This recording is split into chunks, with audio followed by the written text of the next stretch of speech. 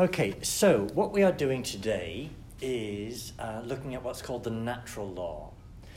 And we're only going to do 1 week in this. If this was the 501 course at theology level, we do 3-4 weeks, I'm sure, on this. It's a big thing, generally speaking, in moral theology, but because we're doing all of moral theology from the catechism in this one course, we're just doing a single taste, so to speak, today.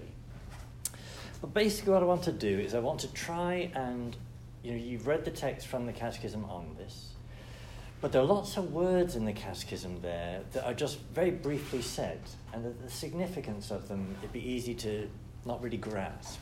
So there are 3 words I want to be sure we understand the relationship of. Nature, reason, and law. And to understand why these are related. So we're talking about the natural law, so nature and law, we would kind of therefore expect to somehow be in the mix. But reason, this is the big thing that kind of connects them. Now, those of you have you done church history at college level? World history. World history, but not church history. Okay. So when you do the Protestant Reformation, one of the things that they separated from us on was the question of the power of human reason. So Calvin in particular had this notion that human reason is corrupt, that it cannot be relied upon. And obviously there's an element of truth in that, as there is in every heresy, that we make mistakes in our thinking. But the Catholic vision is that reason in itself is good, is a gift from God, and is capable of leading us to all kinds of truths. Not the fullness of the truth that we know in Jesus Christ with supernatural revelation, but that reason can know truths, a great many truths, and for the moral life, actually reason is capable of figuring out all of the basic requirements that the Almighty requires of us. So we'll come back to this in a bit, but the 10 Commandments, reason can figure out every one of those. You don't need to have the Bible to know that you should honor your father and mother. You don't need to have the Bible to know that you shouldn't murder. You don't need to have the Bible to know that theft is wrong. So the dignity of reason is one of the things we hold to as Catholics. And what that means is what God has commanded in the law we're able to figure out. So what connects these? Well, God. So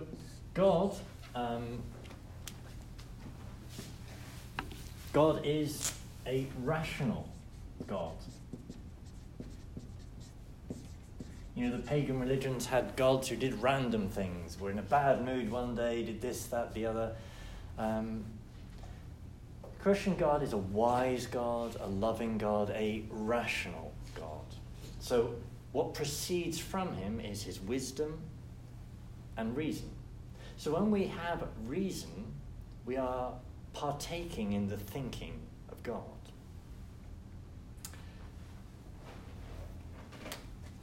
Okay, God is the creator.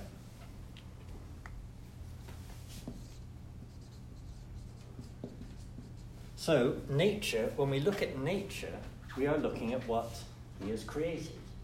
He is a rational being, and he has created. So, what he has created, he's created rationally. So, when we look out at his world, we are seeing the handiwork of a rational being. And in particular, when I look at myself, when I look at human nature, I see a pattern, a structuring, a meaning that is in there because the Creator has made me, and made me according to his reasoning.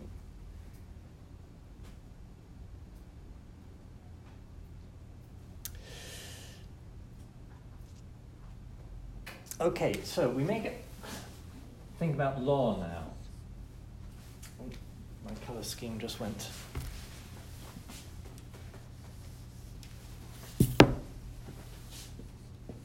So, if we think about what law, actually let me first say what law is. So very simply, law is a command.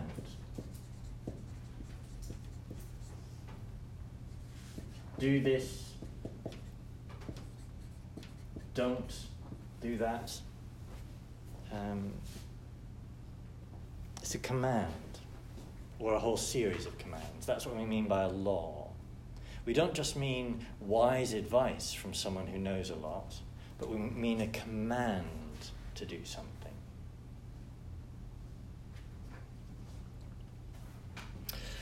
So what has God commanded? Well, what we can perceive in reason is what's called the natural law. In the mind of God, there's a thing we call the eternal law. So kind of in its fullness, God's intellect is obviously vastly beyond ours. But our partaking of it as rational beings, that's what we mean by the natural law being known to us.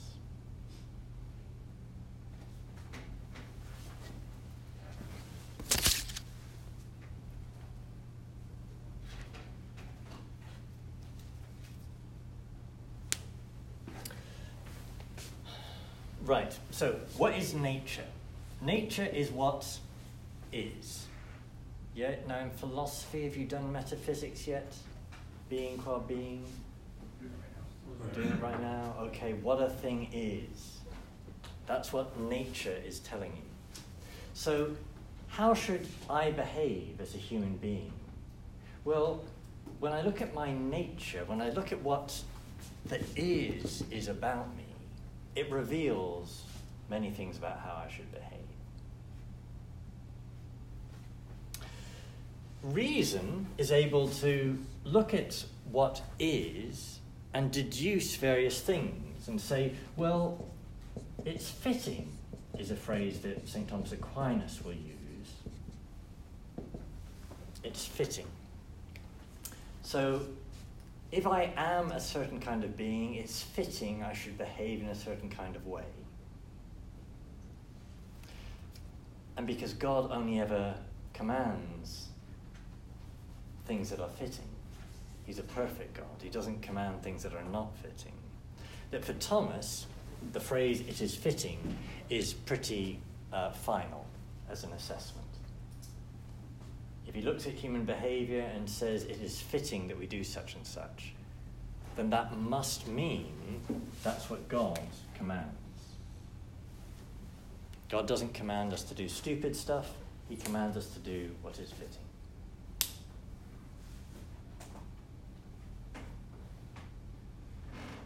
So that, in short, is kind of the outline, the structure of what we're going to look at today. Let me map out one additional thing here. So you remember we talked about how God has made us with this desire for happiness. That there's a yearning within me, yearning for happiness. Well, philosophically, that all nature acts for its end. Every individual thing of a certain nature acts for the end of that thing. That tree has built into what it is an end, a goal, a striving that is going to be its fulfillment.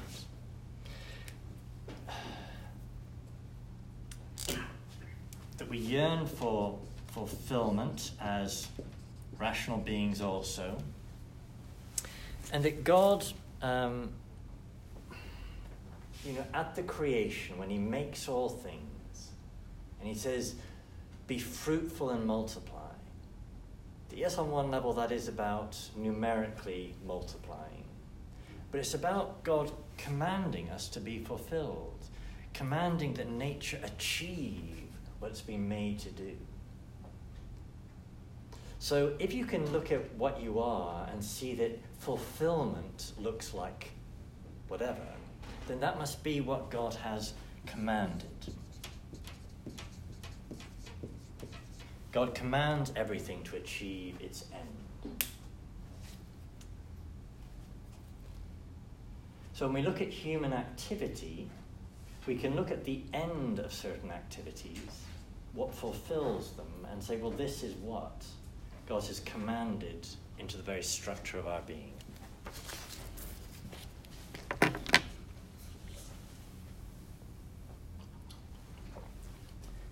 Yep. What do you mean by fulfillment exactly? Well, that is a very good question, because we can make fulfillment to be an utterly selfish thing. Okay. Yeah. So part of what reason's job is to analyze what true fulfillment looks like. So if you remember when we talked about the difference between pleasure and joy, that analysis is part of the task of reason, so that it's not always obvious. Okay.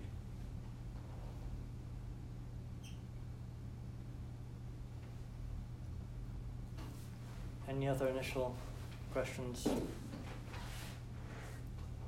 So basically I'm going to spend the next hour unpacking this in greater detail, but this is the structure of what we're doing today.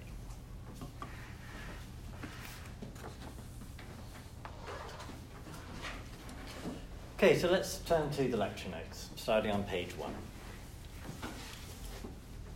So we're thinking today about the natural law. So the natural law, what is it? It's the knowledge of right and wrong that we have by the light of unaided reason. So unaided reason. I say unaided reason can know right and wrong. And clarify, unaided reason means reasoning without the aid of the Bible and Christian tradition.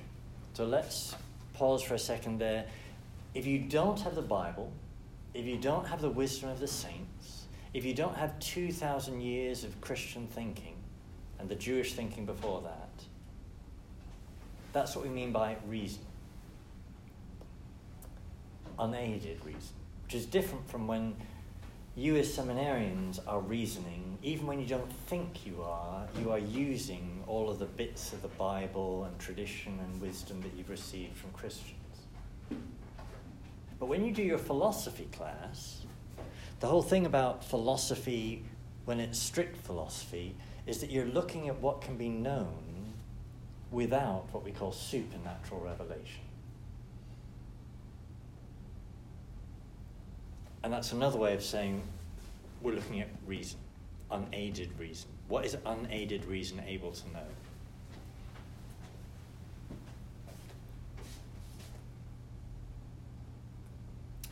Okay, then say in bold there, the natural law is the moral law available to the Gentiles, meaning the Gentiles before the Jews and the Christians got to them.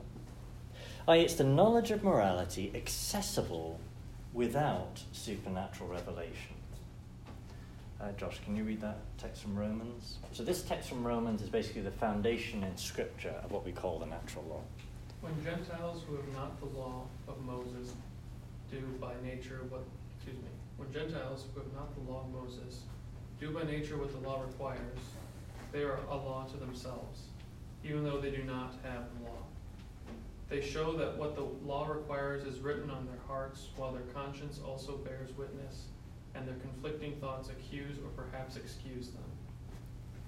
So there St. Paul is noting the fact that there are all these Gentiles who actually do all kinds of things that were in the law of Moses, in the Ten Commandments, and that they didn't need to have the Ten Commandments to already know that these various things were right and wrong.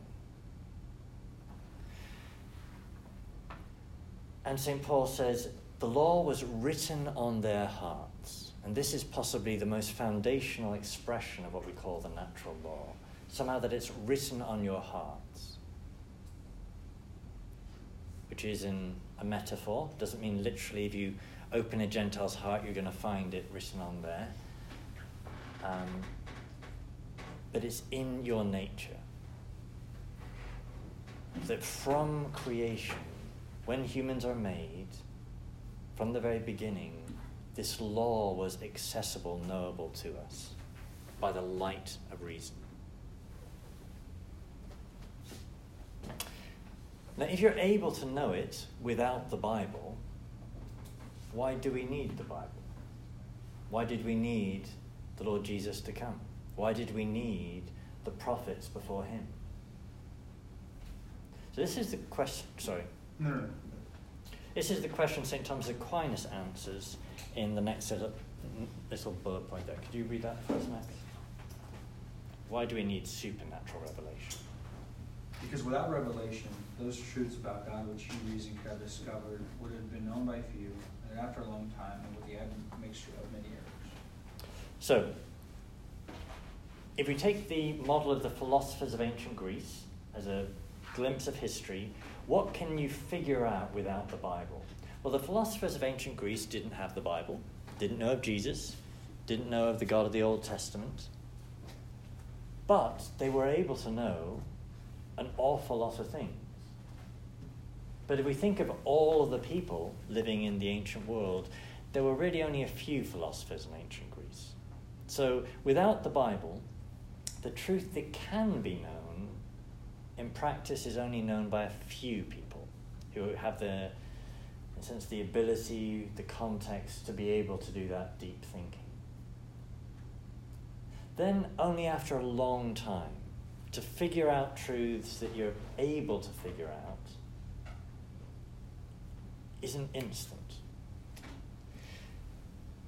And then he says, with the admixture of many errors. So the Greeks had an awful lot of things right, but they had some things seriously wrong mixed in there as well. So,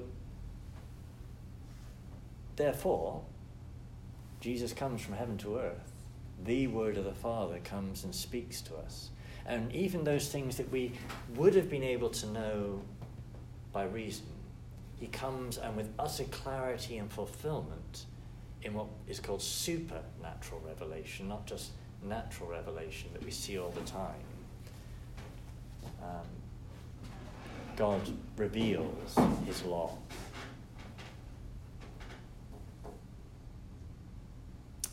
With me so far? Okay, bottom half of that page, I then just summarizing what I've been saying, these words, reason, law, nature, what do they mean? So reason. Reason is what man can know even without the Bible and tradition and supernatural revelation. So I've said that a few times now. Reason, we could also say, is the faculty proper to humans as the defining faculty natural to man. So what makes you different from the deer out there and the geese? It's your reason. That's what we mean by reason. Law, what do we mean by law? What is decreed? The law isn't just what's in accord with reason, but what has been decreed as a command. And the Catechism, as you'd have read, says God has given us this light or law at creation. So it's there in us from the very beginning.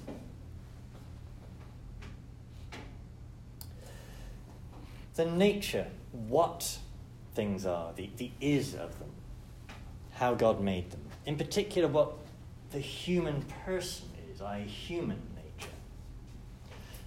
So I say natural law means acting according to our human nature.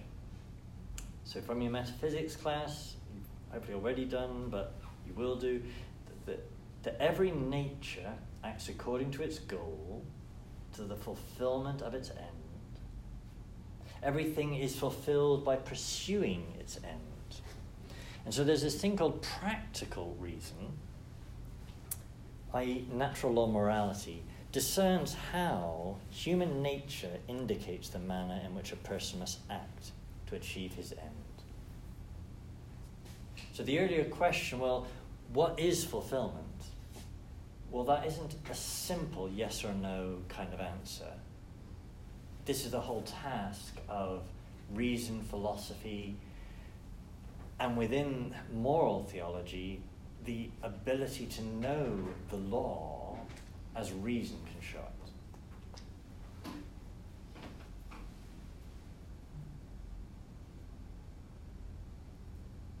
Okay, what we need now is some examples, yes? So I've been talking about the principles. You need some examples to say what this looks like.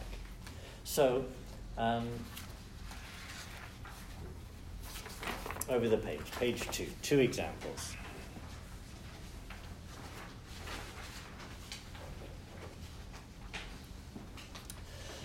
So, example A and example B, both on that page. And the first example I've taken from St. Thomas Aquinas, so this is in the Summa Theologica, and he doesn't say this is an example of a natural law argument, but actually he gives this argument and it is perfectly just that.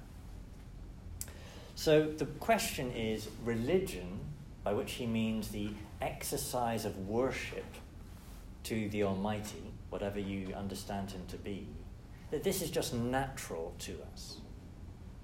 You are a human being, therefore you should do worship. You should do acts of religion.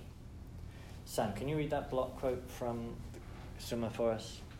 At all times and among all nations there has always been the offering of sacrifices.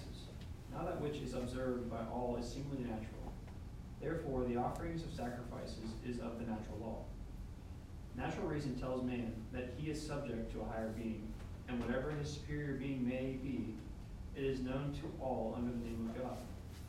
Now just as natural things, the lower are naturally subject to the higher, so too it is a dictate of natural reason in accordance with man's nature, man's natural inclination, that he should tend submission and honor according to his mode, to that which is above man.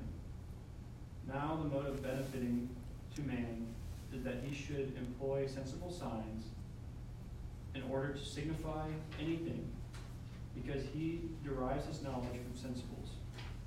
Hence, it is a dictate of natural reason that man should use certain sensibles by offering them to God in sign of the subjection of honor due to him, like those who make certain offerings to their Lord in recognition of his authority.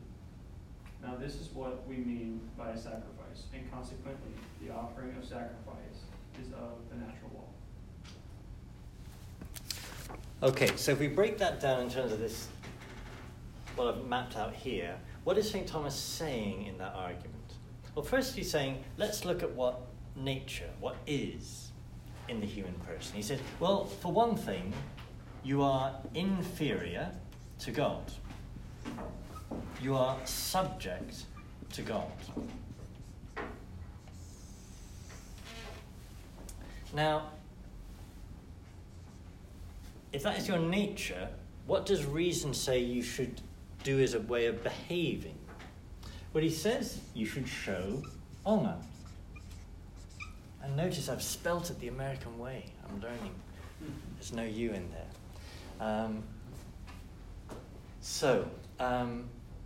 And he says we look at all of human activity and we see that this is just always the pattern.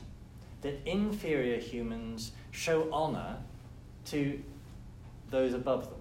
It says, so that subjects make offerings to their lords. Now, we may not have lords in the same way, but we can still see that pattern in our human existence. And so he says it must be the case that there is therefore, from the Almighty, from the dawn of creation, a command of the natural law. I'm paraphrasing him here. Thou shalt worship.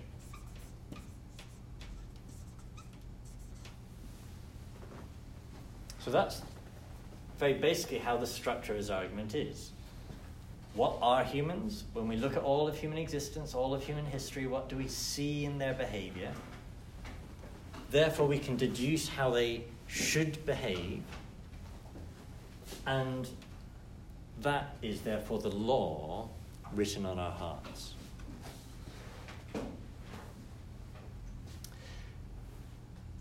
Now his argument is actually more specific than that. So he says, well, what are you?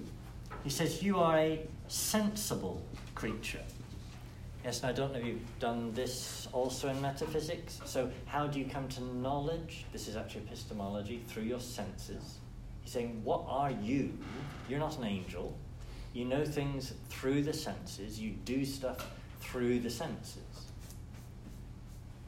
And he says, therefore, when you make honor, you should do it. It's fitting that you should offer sensible offerings. So you don't just say to your Lord, oh Lord, you are a wonderful, wonderful king. No, you offer him something physically because you are a physical, sensible being. So, if we look at human history, we see humans offering crop sacrifices, animal sacrifices. They offer sensible things. This is just what we do. And it flows out of what our nature is. So there must be written into our being a command of the natural law of the God of nature that we do such.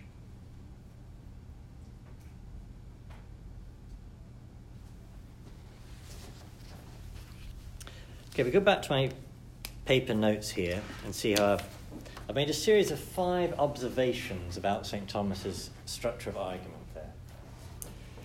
So at first, he refers to experience. He says, at all times, among all nations. So he uses experience. Second, he uses reasoning. So the existence of a higher being implies a lower being should behave. So uses reasoning. Now, we won't really touch on this at this level of an introduction to moral theology, but he refers to man's natural inclination. And this is how we know what a thing is, by looking at what it's inclined to. So the tree is inclined to the sunlight and so forth. The inclinations indicate what a thing is, its nature.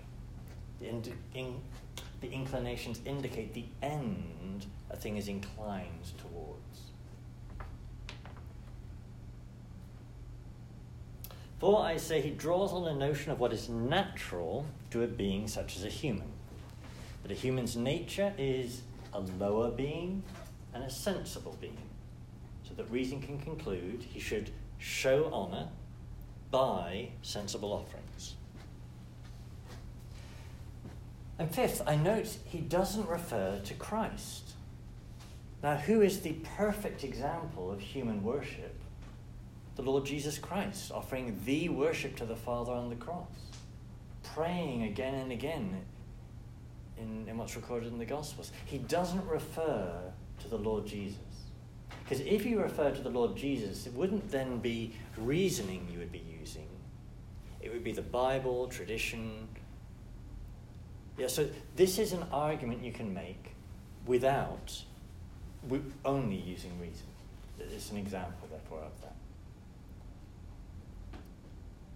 And what this gives us is a foundation to say the command to worship God in the Mass, in prayer and union with Jesus, all of this isn't some random obligation that's been thrown on top of you. It was already in your nature. And when you look at your nature, you can see this in your very being.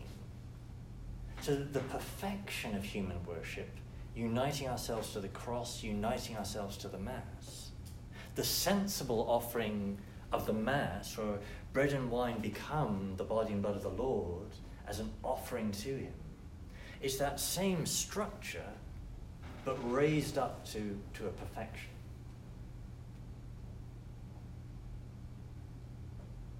So what this means is that one of the great importances of natural law analysis is our ability to see that what God has commanded us in the Bible and so forth just accords with our very being. So to put that earlier question in reverse, what is fulfillment? What is my end? well, actually, reason can partly show me, and actually that, when I look at the Bible, I just find that even more fully explained, even though it's the same thing explained.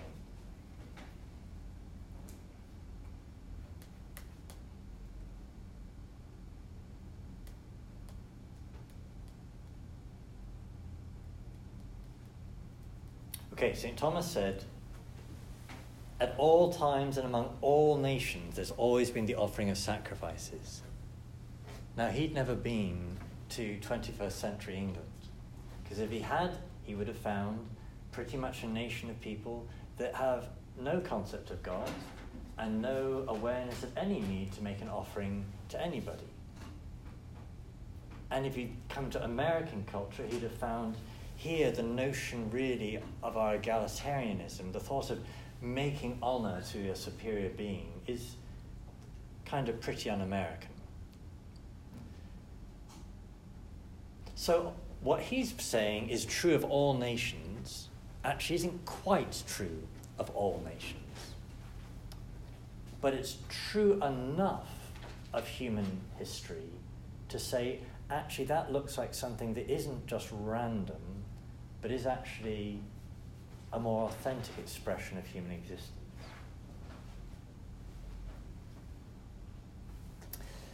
Read with me what I've put in slightly smaller print under that point 5. I say, the existence of a culture that did not offer worship to its God was probably unknown to St. Thomas. However, St. Thomas was aware that some cultures can be so corrupted that they fail to see what is natural.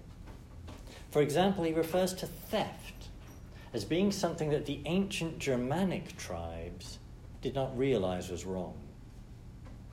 And he says, in some, the reason is perverted by passion or by evil habit or an evil disposition of nature.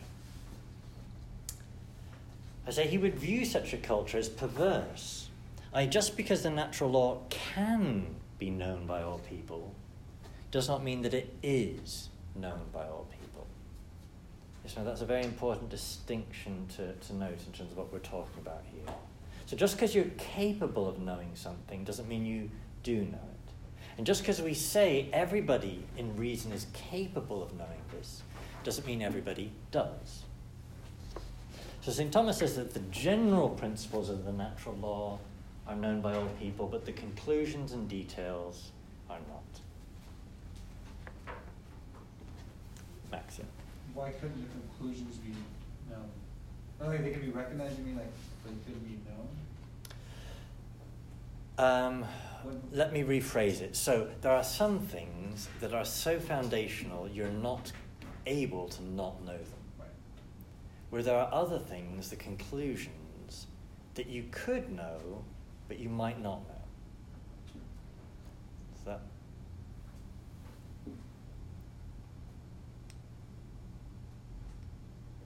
So everybody's able, well, no. The theft, everybody's able to know that stealing is wrong, but actually there are people that don't know. And particularly if you grow up in a culture where, particularly I think historically, if you see this, any culture where you have a group of people that are repeatedly kind of suppressed, cast down, treated as outsiders, not really able to own things, they don't have a concept of property, and they therefore don't have a concept of theft.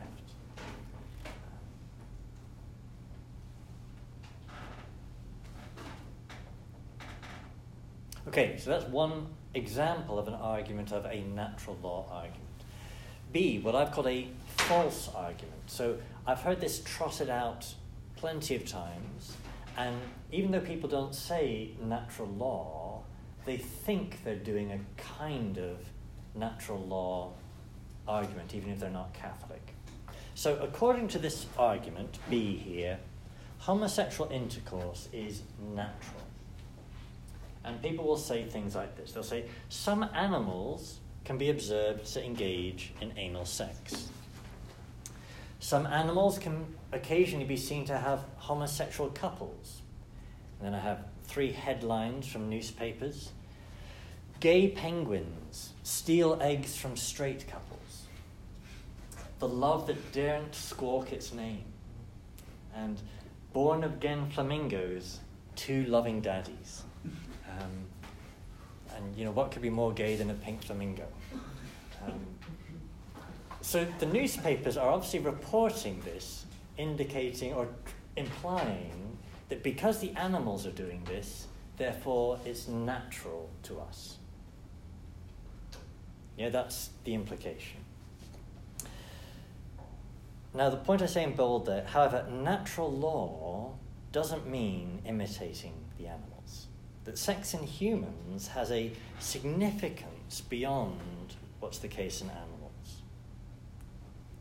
So yes, you could point to some animals, like swans, I think, mate for life. But generally speaking, the animals don't do all kinds of things that actually, when we look at human existence, seem very typical of us. So mating for life, when we look at all human history, is the norm. It is so much the norm that it is what reason can deduce is natural to us. So natural law doesn't mean imitating the animals. So when we're talking about nature and natural, we need to have a fairly nuanced, clear understanding of what we mean. Natural doesn't mean animal. It means what Aristotle would use by the word natural. Your nature, what you are.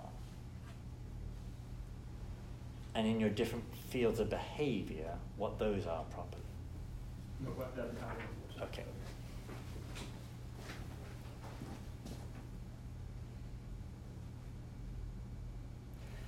Questions, comments?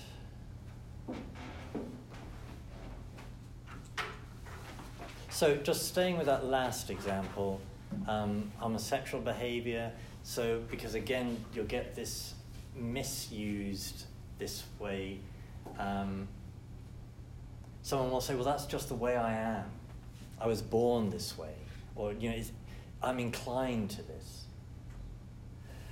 Well, a proper analysis of nature of what you are isn't just your subjective, personal feelings, but actually what you are as a human being, which is a more foundational set of inclinations than just what you personally feel attracted to. Because part of what reason can actually show pretty easily is that there are all kinds of things we're attracted to that actually aren't good for us, that actually don't fulfill us in pretty much any meaning of the word fulfillment. So that our inclinations need a pretty thorough analysis to know what is kind of the real me, the real human behavior, not just what I feel inclined, attracted to as an individual.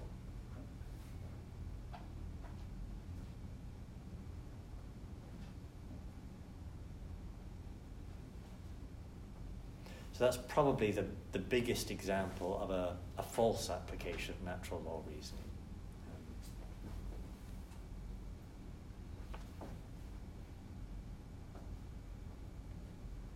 Questions, comments? It says that some animals can be observed to engage in anal sex, but that's even unnatural for animals, though, right? You would say? I think I just, in this context, want to use a completely different use of the word natural. Okay. That it almost doesn't matter what the animals are doing in this context. There isn't a should in an animal. There isn't an obligation in an animal. There is behavior that is fulfilling for animals and behavior that is unfulfilling for animals. But they don't have a rational engagement with what God has commanded for should to kind of be meaningful. But isn't this talking about like nature according to each specific being? In terms of the natural law, the only being we're concerned with is human beings. Okay. But within a human being, I have many different activities I do. Each of those activities I can analyze in its nature. So what is the nature of eating? What is the end, the goal of eating? I can analyze that in terms of the nature of what it is, what reason indicates is a good way to eat or a bad way to eat, and therefore conclude what God must be commanding. So I can look at what my nature is, and without much difficulty see that 10 donuts for breakfast is not in accord with my nature. That reason deduces it is not fitting to have 10 donuts for breakfast. And it must therefore be what God commands of me as a rational being with this constitution. When you're using natural, I guess precisely why it's a false argument is because it's using nature, but not natural law, because natural law applies to humans specifically. Right. Because of the rationale. Yes. Yes, because we are the only beings with reason.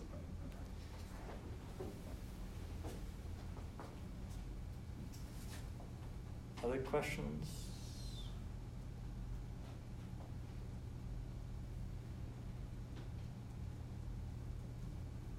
There are all kinds of ripple-on effects in terms of application of how this affects the way we do theology, the way we do civil government.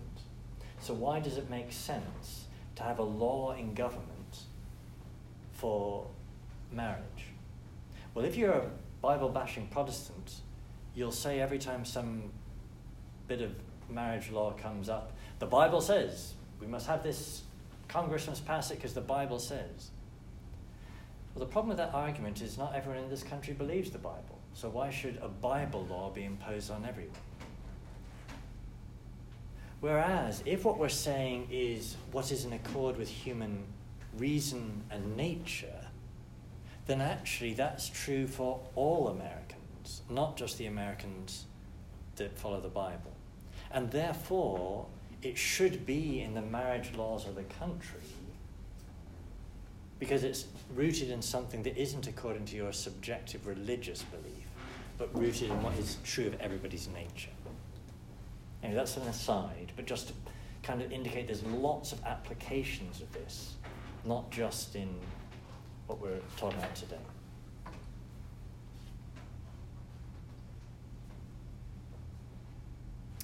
Okay, I briefly said that there are things everybody knows, and there are things that only a few people know. Yeah? Even if they're capable of knowing. Well, let's map that out a bit more slowly on page 3 of the notes.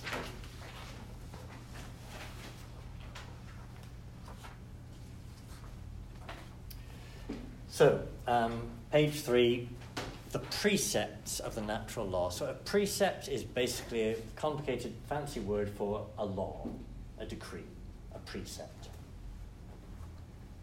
So, I say St. Thomas Aquinas' threefold division of the precepts is typically followed. So basically, there's all kinds of laws out there. Well, you can divide them into 3 categories in terms of the things everybody knows and the things that only a few people figure out, and somewhere in between. So first we have what he calls the common principles. So St. Thomas contrasts practical reason with speculative reason. So practical reason is speculative reason applied to action, to doing stuff. So speculative reason, 2 + 2 makes 4. Yes, that isn't about doing, that's just kind of knowledge in itself, speculative. But there is all kinds of knowledge about the doing of stuff. That's practical reason. Quoting here, he says, there are several first indemonstrable principles of speculative reason. Thus there are several first precepts of the natural law. Like the first principles of speculative reason, the first precepts are self-evident and indemonstrable. you cannot argue with someone who denies the principle of non-contradiction. You cannot argue with someone who denies the golden rule.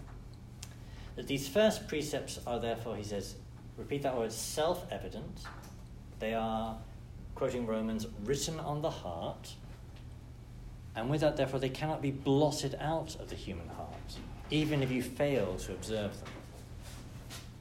So, examples, always examples. First precept he gives. The good is to be done and pursued, and the evil is to be avoided. So he says all other precepts are rooted on that basic. Good is that what is to be done. That's kind of almost stating the obvious.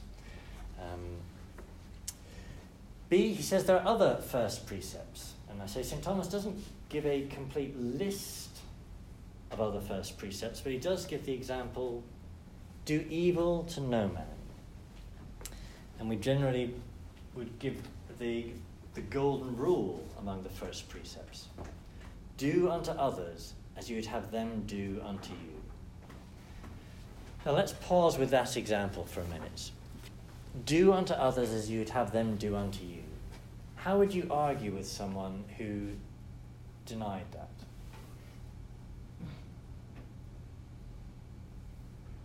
Well, if I quote Father Brandon, he said to, you can't, what did he say?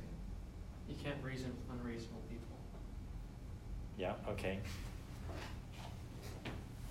I laughed because I just thought, you punch him and say, did you like that? Did you want me to do that? Right.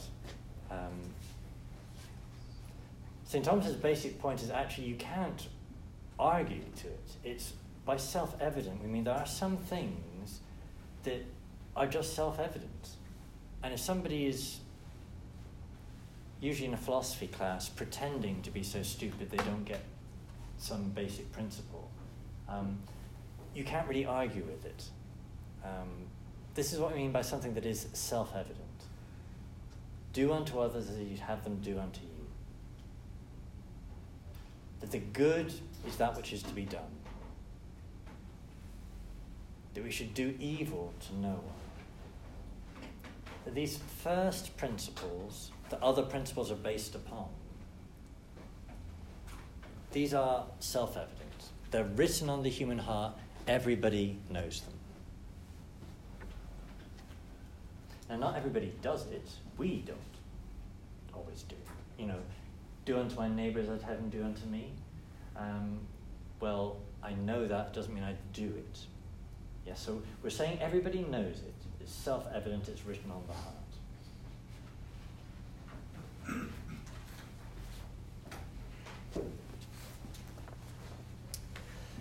Okay, second, what St. Thomas calls the secondary precepts or quasi-conclusions of the primary precepts. He says, these are derived immediately with little consideration from the first precepts. So St. Thomas teaches that the Ten Commandments are among the secondary precepts. So these secondary precepts can be blotted out of the human heart by, he gives three ways, as quoted earlier, by evil persuasions and false argumentation, by vicious customs and corrupt habits. Thus the ancient Germans didn't know that theft was wrong, and the Greeks accepted unnatural vices, like homosexual intercourse.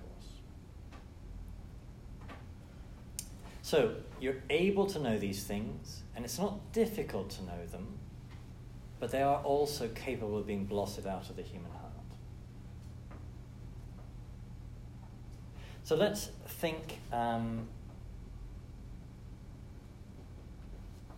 evil persuasions, vicious customs, and corrupt habits. So let's think of a teenage boy growing up in our culture with respect to pornography. So what is the custom around him that he receives as a custom?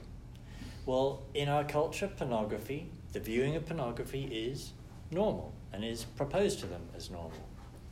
I'm presuming your schools here are the same as the UK schools now. They even have classes on the healthy use of pornography. So although everybody is capable of knowing that the viewing of pornography, the objectifying of women, that this is wrong, you can grow up with a custom around you that prevents you seeing that truth.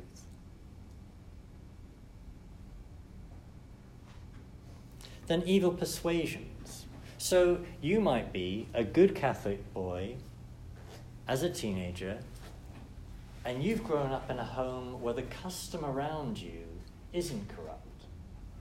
But evil persuasions, your friends at school, at your public school, they tell you other things. And the evil persuasions you listen to, and you reach a stage where you no longer see the truth. Even though you're able to know it, but the evil persuasions stop you still seeing the truth. And then the last, corrupt habits. Your own behavior can stop you seeing the truth. So the good Catholic teenage boy knew from good customs what was the right thing to do, but he fell into a practice of viewing pornography and did it habitually, and reached that stage where his thinking, his ability to judge right and wrong, became so clouded that his own habits prevented him knowing right and wrong anymore. He's able to know it, and with the light of grace, the call of conversion, he's able to change. But he can reach a stage where his own bad habits have so clouded his ability to think that he doesn't just do what's wrong, he no longer sees that it is wrong. So St. Thomas is saying there's a whole category of things here, that yes, there are these things that are self-evident, everybody knows they're written in the heart, but then there are all these other things, including the Ten Commandments, that you're capable of knowing, and they're not difficult to know, but it is possible not to know.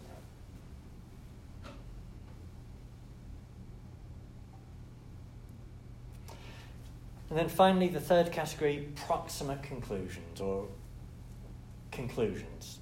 These are derived by demonstrations from the secondary precepts, and prudence is needed to discern the more remote conclusions. So what would be an example of this? Is cheating in exams wrong? Everybody's nodding their head because they know I'm going to mark their papers very soon. Now, when I was in Rome, studying amidst Italians, one of the things that would sometimes shock the Anglo-Saxon students would be these good Italian nuns who thought it was fine to cheat in exams.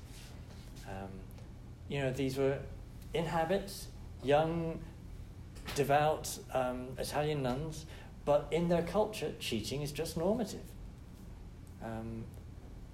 So that's a fairly remote conclusion, cheating in exams. It's much more remote than theft and murder. But there are lots of things that we can fail to know, even though we're capable of knowing.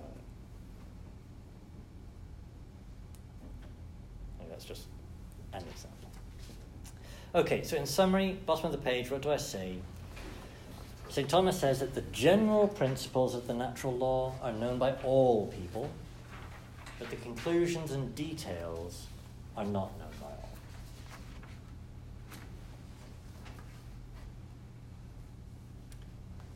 Any comments before we move on?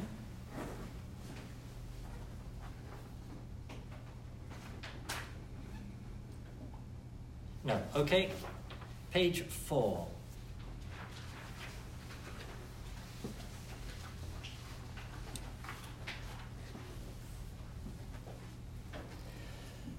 So I've said this already, but the Ten Commandments are part of the natural law. So quoting St. Thomas at the top of the page, all the precepts of the old law, he says, are so many parts of the precepts of the Decalogue. The Ten Commandments, the Decalogue, contains all of the moral law as different parts of it. or the moral law is all different parts of the Ten Commandments. So if we just read those two quotes from the Catechism on this point. Pat, can you read the first?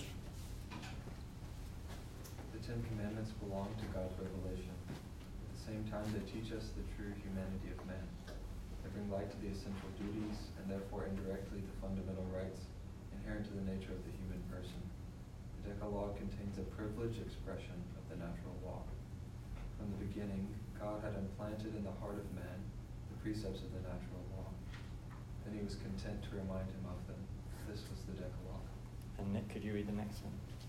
The commandments of the Decalogue, although accessible to reason alone, unaided reason, have been revealed to attain a complete and certain understanding of the requirements of the natural law.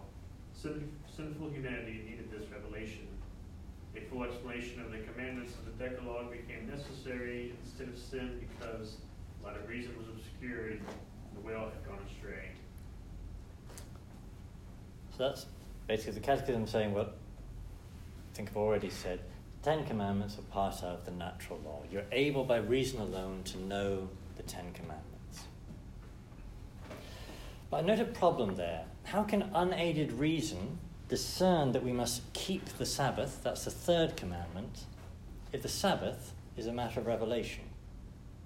Yeah, how do you know about the Sabbath except from the Bible? So we're saying reason can tell you you need to observe the Sabbath. So basically, what the philosophers say is that within each of the Ten Commandments, there's a kind of core of it that is reason that then gets fleshed out in supernatural revelation. So in that example, reason is able to figure out, as we had in this example, that you must worship God. And reason can also figure out that you must worship him on a regular basis.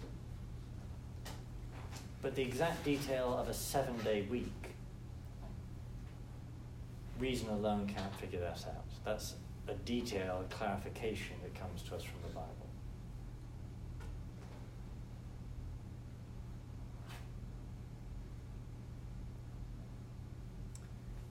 Now, as a matter of interest, as a slight bit of speculation, don't know if you know that the communists tried to abolish the 7-day week. Yeah, as part of their attempt to eradicate the heritage of Christianity, one of their attempts was to have a 10-day week. You know, anything but a different number from what we had. And they found it didn't work. That actually there was somehow something in the 7-day structure of the rest pattern that humans need, that 10 days didn't really work. You couldn't build a society on a 10-day week. Now that would be much harder to prove just by reason, just by philosophy. But I think there's a glimmer there that the commandments of God aren't random.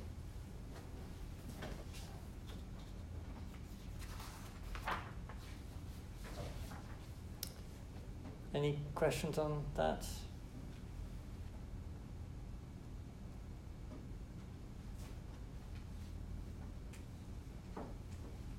Just kind of spelling that. Honouring your father and mother, you don't need the Bible to know that that's a requirement, a duty. Not stealing, not murdering, not lying. You know, just reason can figure these things out.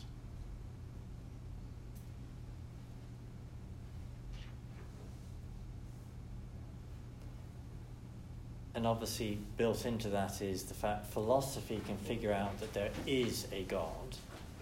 So philosophy has to kind of figure that out before philosophy can then say, and how should we behave towards him? We must honour him with offerings.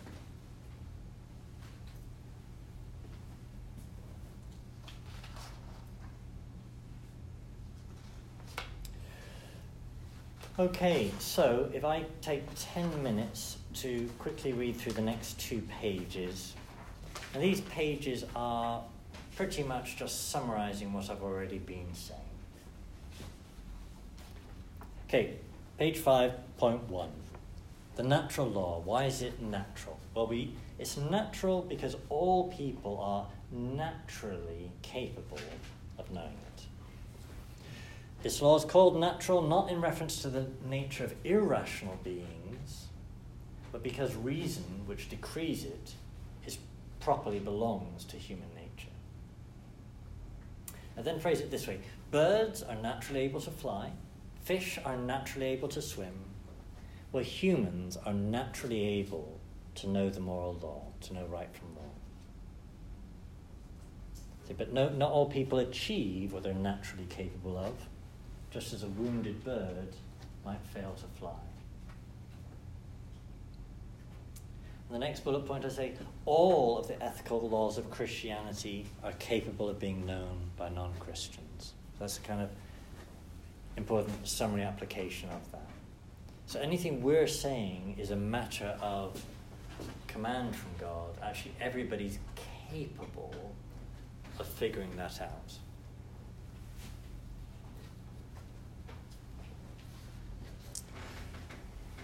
Point 2. The natural law is natural because it accords with our nature, what I am as a human being. The natural law is called natural because the moral law is not an external imposition, but it accords with our nature and fulfills us. Now, the Catechism, as you would have read, interestingly quotes Cicero on this. Now, Cicero, if you remember, he's a pagan. But he's saying what reason can say, because he's a pagan that knows reason. And the Catechism thinks he's worth quoting on this point. Cicero says, "For there is a true law, right reason. It is in conformity with nature, it is diffused among all men, and is immutable and eternal."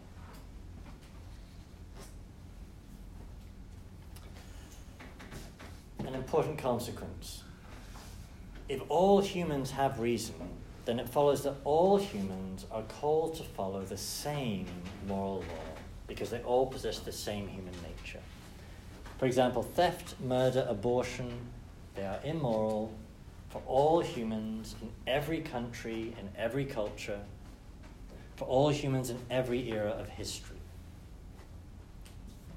According to the Catechism, the natural law is immutable and permanent throughout the variations of history. It subsists under the flux of ideas and customs and supports their progress. The rules that express it remain substantially valid. Even when it is rejected in its very principles, it cannot be destroyed or removed from the heart of man. It always rises again in the life of individuals and societies. And elsewhere, the natural law is written and engraved on the soul of each and every man, because it is human reason ordaining him to do good and forbidding him to sin.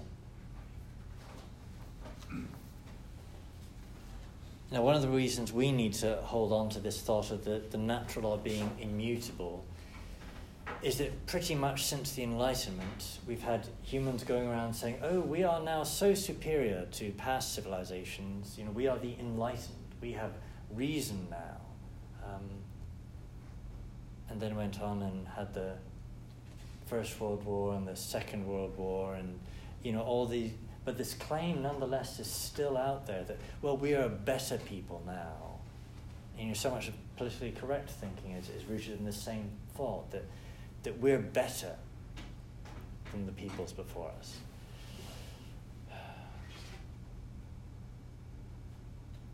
And you don't need to read too much history to see that just is a pretty hard position to sustain when you compare how we're actually behaving.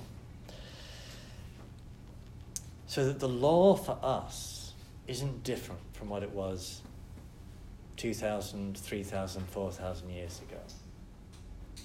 In different eras of history, we know it more or less, but it isn't an ever-increasing knowing it more and more, and those bad Christians, we've advanced beyond them now. So did you have your hand up at the back? No? Okay, over the page.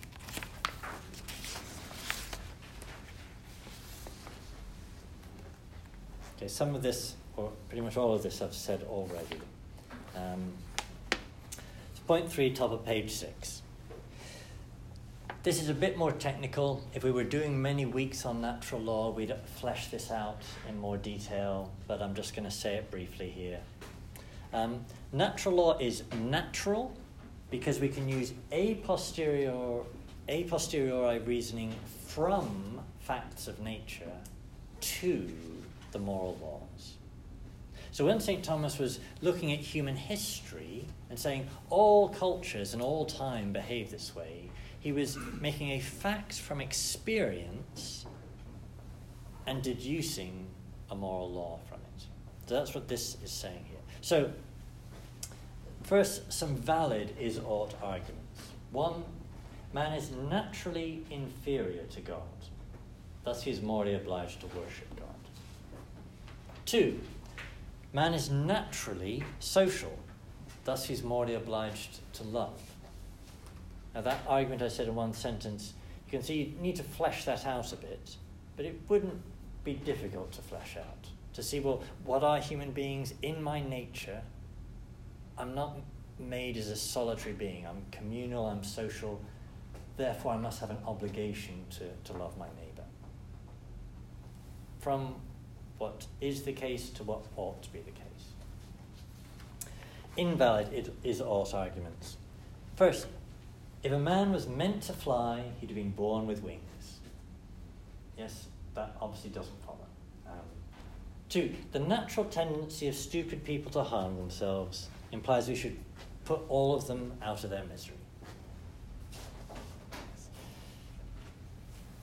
So starting from looking at what is the case and just making a completely false jump from what ought to be. 3, this is a more subtle one. Nothing could be less natural than a plastic hip joint. Thus, hip operations are contrary to the natural law.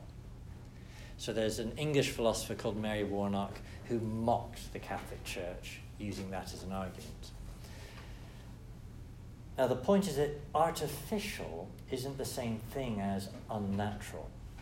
So my glasses are artificial, but they actually work with my nature. They're actually restoring my nature to its function. So artificial doesn't mean unnatural. Artificial things and all kinds of things in human existence, actually we make them to further the functioning of our nature, to restore the functioning of our nature.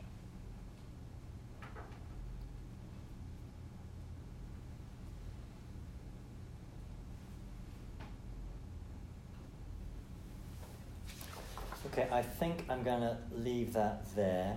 Page 7 of the notes is just repeating what I did with you in lecture 1 when we talked about reason and experience as a source of moral theology, how we study. So, what have we looked at today? 3 things: nature, reason, law. They all come from the one God, therefore they're all related. Nature, what we mean is looking at reality and figuring how reality and within me, the different activities of my nature, how they are fulfilled. Reason deduces from nature what is fitting behavior, and that is, by definition here, what we mean by the law that God has commanded in the natural law, the dawn of creation, by giving us the light of reason.